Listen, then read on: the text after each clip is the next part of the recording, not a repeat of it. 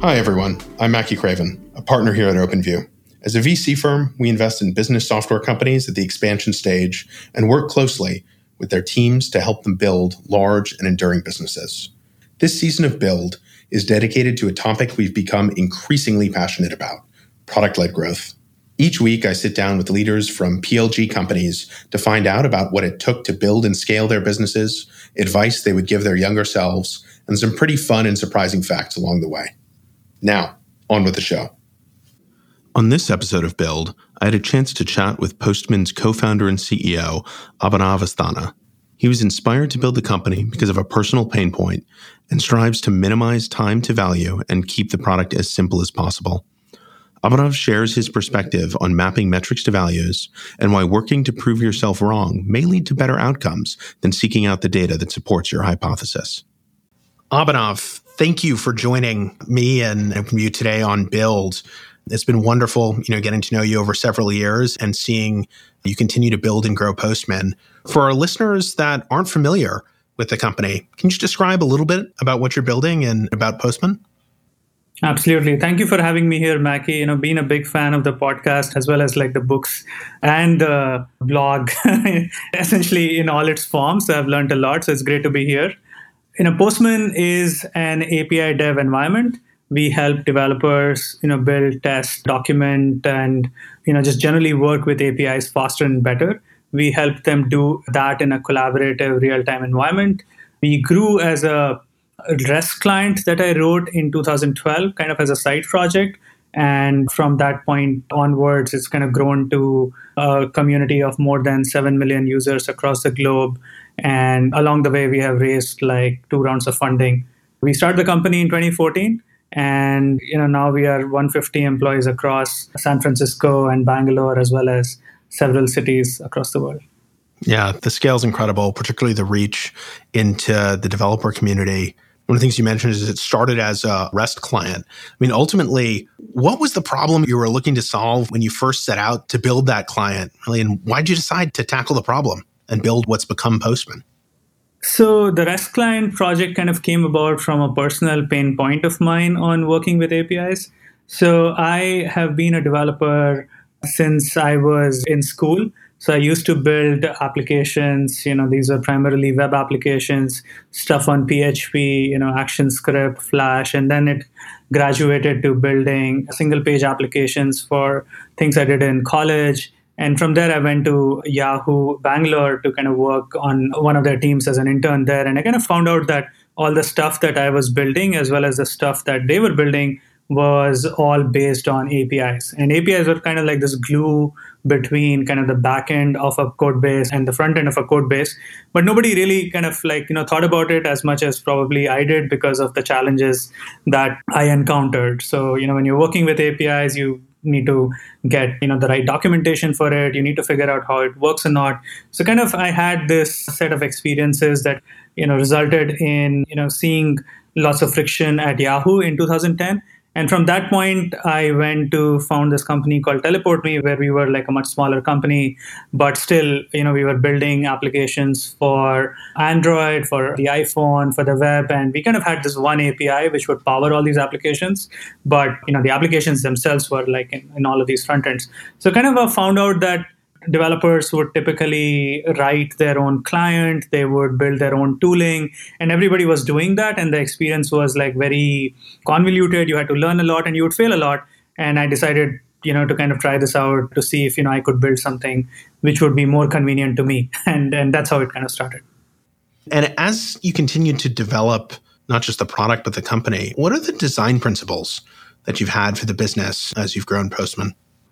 So we often go back to kind of, that period in time where we were the first consumers of the Postman product.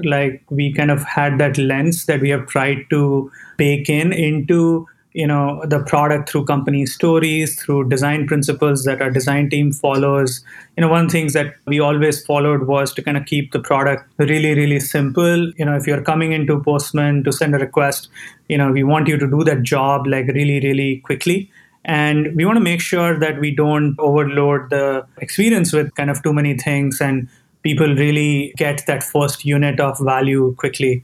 From that point onwards, we looked at, once people are hooked on actually getting their work done, what are the other points at which they want the product to either go forward to let them do more things with API development, or they want to integrate with other workflows or other things they do.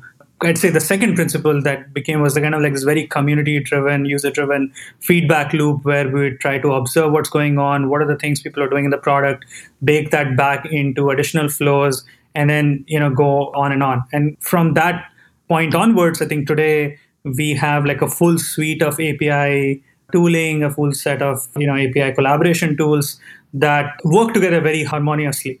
And kind of like two overarching principles we had about the Postman product came from the observations that we again had as developers. The first one was that developers really don't have the right tools when they're working with APIs. They repurpose existing tools to work with APIs, and a lot of these tools that are sold by other vendors are sold to like specific functional areas of companies, and we didn't want that. We saw APIs as a thing that could be built in one tool or be used in one tool. So that was kind of like the overarching principle around it. And then the second bit was seeing that as these tools were designed for like specific use cases or were kind of hacked together, they really didn't lend themselves to like faster collaboration, which meant that teams really didn't talk to each other very well. So we wanted to solve that through all the collaboration tooling that we built. So kind of keeping like simplicity in mind, making sure that we really listen to users, bake their feedback back into the product cycle, and then making sure that these two principles are generally met whenever we are designing something, helped us continuously innovate and build more and more of the Postman experience. It's great to hear. Obviously, focusing on simplicity and an incredibly fast time to value, right? Allowing a user to get the job done they want to get done, but then having the sort of depth and capability both around other workflows and use cases as well as collaboration, makes a ton of sense. As you've thought about these design principles for the product, how, if at all, have they influenced your design principles for the company and the organization, right? The group of people that focus on building, delivering the product and, empowering the community, users, and end customers. So this is something that I'd say we have kind of learned over time. And I think, it's kind of like this hard-earned experience, I'd say, in a way. So I think, once I started out, I believed that we kind of got the core of the product right. Like it works well for, me, it works well for people around me, it works well for the immediate community I see. And now I need to kind of, bring in more functional expertise. So I'm going to get like the best designer, I'm going to get like the best marketer, and I'm going to get like the best, X person who will take this forward. And kind of what we realized was that people basically bring their own mental models from like, the respective disciplines they have, and they don't really gel well with what resonates with your community and your product and your customer base. So that realization kind of slowly grew over time. And then what we realized was, kind of like those initial thoughts we had, like how we kind of built the first few versions of the product were in fact like the right way to think about, building Postman. They might not be applicable to other products, but those principles were the right way to build, Postman as a product as well as a company. So kind of, we started looking at baking, data-driven decision-making to our design teams, data-driven decision-making to our marketing, really kind of having that balance of like empathy and data, which we had while building the product. I think, we've kind of built that as a cultural principle inside the company. We also realized that we were kind of building a very bottoms up business, which meant that every function had to be conscious about a value that they're delivering, about every interaction they have, with our users and customers, whether it's within the product or outside of the product. So one example of that was our support team.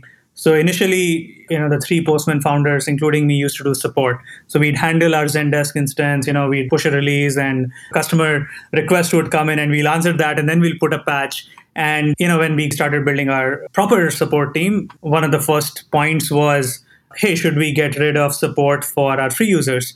And it felt like everybody else, only supported paid users, so we should do that as well. And I think we tried that for a bit and then it didn't work because like we started seeing odd effects everywhere. And then we realized, no, what we are doing in the beginning, really kind of respecting our users, really supporting them through their journey of using Postman is the right principle. And then we kind of oriented the whole support team to, support all of our users. And the same way we kind of realized that for every function that we ended up, building at Postman, carrying into like, developer relations, our education efforts, our advocacy efforts, product marketing and whatnot. So, it's still a journey. We're still learning a lot, but we feel like that core culture that the team had has to be maintained and propagated through every function. There's something in what you said that really stood out to me, right? This idea of being clear that you're, both delivering value before you capture value, right? And being focused exactly on the value that each team is delivering to the end user and to the end community. And also thinking about, right, the success of the customer and obviously putting the idea of customer success way ahead of sales are kind of two of the key pillars that we've seen in, the most successful product-led growth companies. And it sounds like you sort of came to those through first principles, looking at your own user base, your own customer base, and living it. As you think about sort of the idea of product-led growth, what does that mean to you and mean for Postman? So I came across, I think, the term through OpenView. I think when I found it, I was like, somebody's kind of describing a lot of things that we seem to be doing. And it was very refreshing and, kind of like very interesting to see that, kind of like you feel like you are the only odd one out. And if you kind of see things from our perspective, we, started the company in Bangalore. There were no peers kind of around us. And then when we came to the Bay Area, there were no immediate peers around us because, the enterprise sales-led model was kind of very different. So I think once I came across the term itself and I saw the philosophies behind it and I saw like other companies also practicing that, then I think it made a lot of sense. Like we arrived at all of these conclusions, just by putting, the product out, learning from our community. And it just made a lot of sense, like the product-led growth models lead to fundamentally better products. They are designed for the end user first rather than being designed for, the buyer who is going to deploy it over probably 6 months, and then you kind of come to a renewal cycle and then you're thinking about whether somebody actually used the product. In this case, you really care about who's using it, how are they using it, is the actual work getting done or not. So I think just from a very fundamental point of view about building the product, it made a lot of sense. I think what was very interesting to me was that you could be product led in terms of the business model as well, like how that affects the marketing function, how it affects the sales function. Like, in Postman, we have a customer success team instead of like, sales team. And we kind of, saw that other product-led companies also do that. Atlassian kind of comes to mind. So seeing that could be like the genesis of like, all the other functions getting impacted was really good. And then we became firm believers in that because we just saw like how it leads to building a really, really good business. Your users are excited, your customers are excited, they are with you in your journey, you are ahead of the market because, they're telling you about their problems first. An interesting parallel I saw was with the open source world, which is, everything is fundamentally open and you are building everything out there in full public view. And I think it's an interesting mix of like transparency and setting the business model up properly with like product-led companies. And we are like firm believers in that. And I think we are still kind of scratching the surface of like unlocking kind of all the doors. I think we're figuring out new ways, how to communicate to users at scale. I'm sure other companies are as well. We're figuring out how to scale the support function now. And whenever we kind of get this solution done, we find out that we are fundamentally better than our competitors. And if it's an existing market, then you come out with a better product, a better sales process, a better support process. And if you're new to the market, then you just end up owning the market. It's a strong perspective. One of the other opportunities that we've seen for companies that really, lean into this approach, whether it was sort of part of the DNA from the beginning or just a core part of the strategy today, is that when one leads the go-to-market with product, you have an opportunity for not just real experimentation, but kind of true data-driven decision-making around, again, not just what are product feature decisions, but product go-to-market decisions. And so would love to hear how you think about that and maybe unpack a little bit of, how data-driven decision-making gets done at Postman. We try to kind of get this balance between, I'd say, empathy for our users, and we then try to kind of, quantify the value they're getting or what we believe that they are getting through kind of data. So the way we kind of think about it is, whenever we kind of have an assertion or we have like a hypothesis, we write it out, we frame it as a question, the question gets propagated within individual teams, and then it kind of bubbles up across, other functions or, to higher levels of management. We have a dedicated data science and engineering team whose job is to basically make sure that every function is, data rich and enabled with data. They effectively look at all these questions and then try to answer them through kind of what is available in kind of our data sets. So typically, data science would be fielding questions from, product or customer success or, product marketing. And we look at, okay, what are the key metrics that we are tracking? Are they the right metric? Is that a vanity metric or not? I think that's one thing we kind of look at a lot, which is, is it something just kind of making you feel good about yourselves, or is that something that you can map to, value?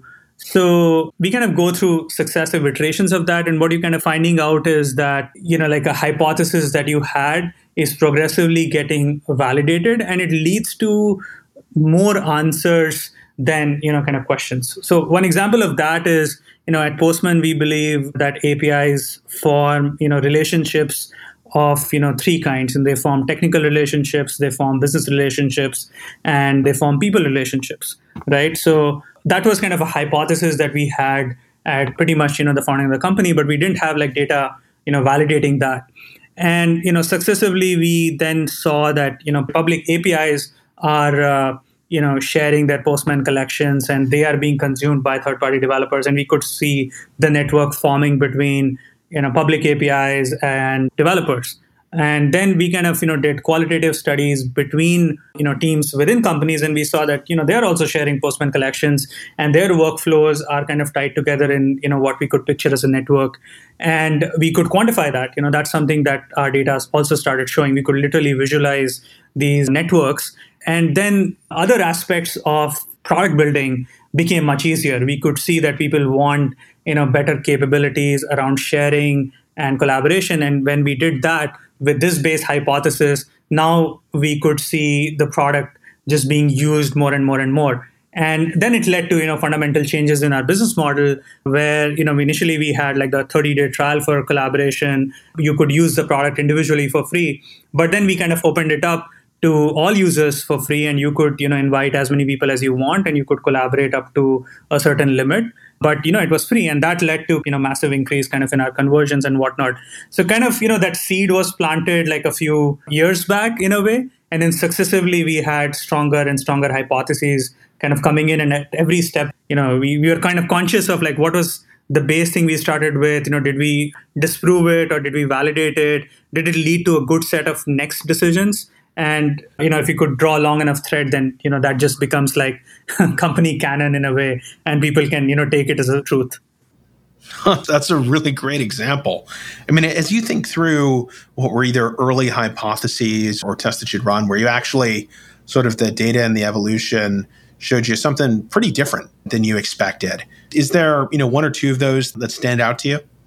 When you're starting to put together your pricing and packaging, you're going to pick like, what's out there. And now we kind of, like the whole great artist steal sort of a thing, you kind of look at, okay, what are companies doing, right? Yeah. And your first pricing is like that because you don't know any better.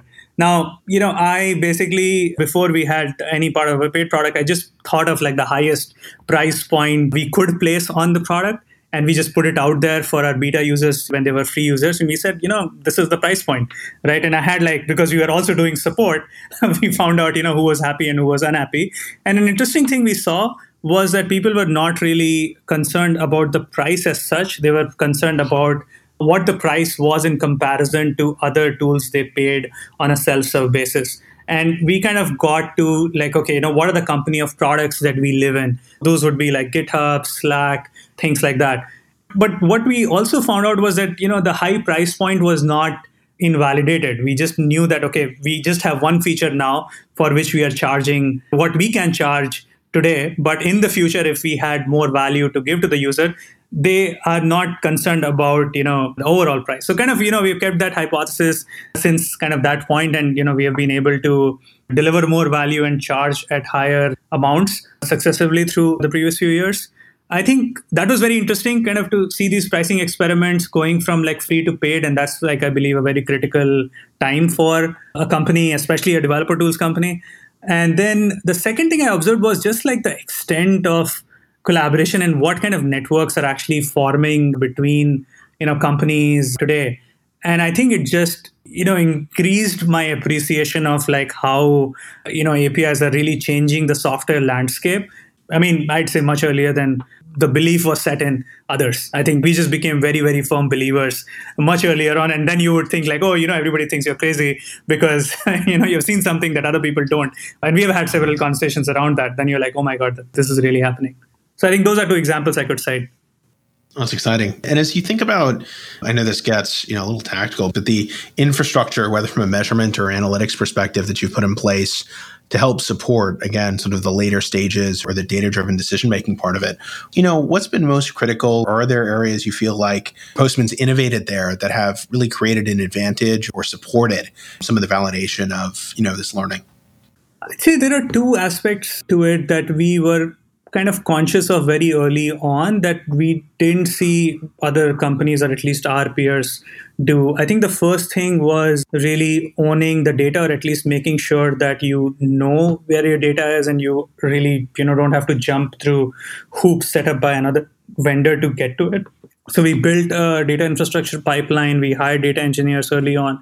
We hired data scientists early on. And, at that time, I'd say this was like a few years back, what data scientists we saw were doing were, like they would be given something as a model to build, and, people would just expect magical stuff to be coming out of data. And that, doesn't happen. You really have to work with them, explain them the product, and then you really figure out what are the key metrics that you should actually be looking at versus like you could literally drown in data with the amount of, data that's out there, whether, it's something that you own or you kind of acquire.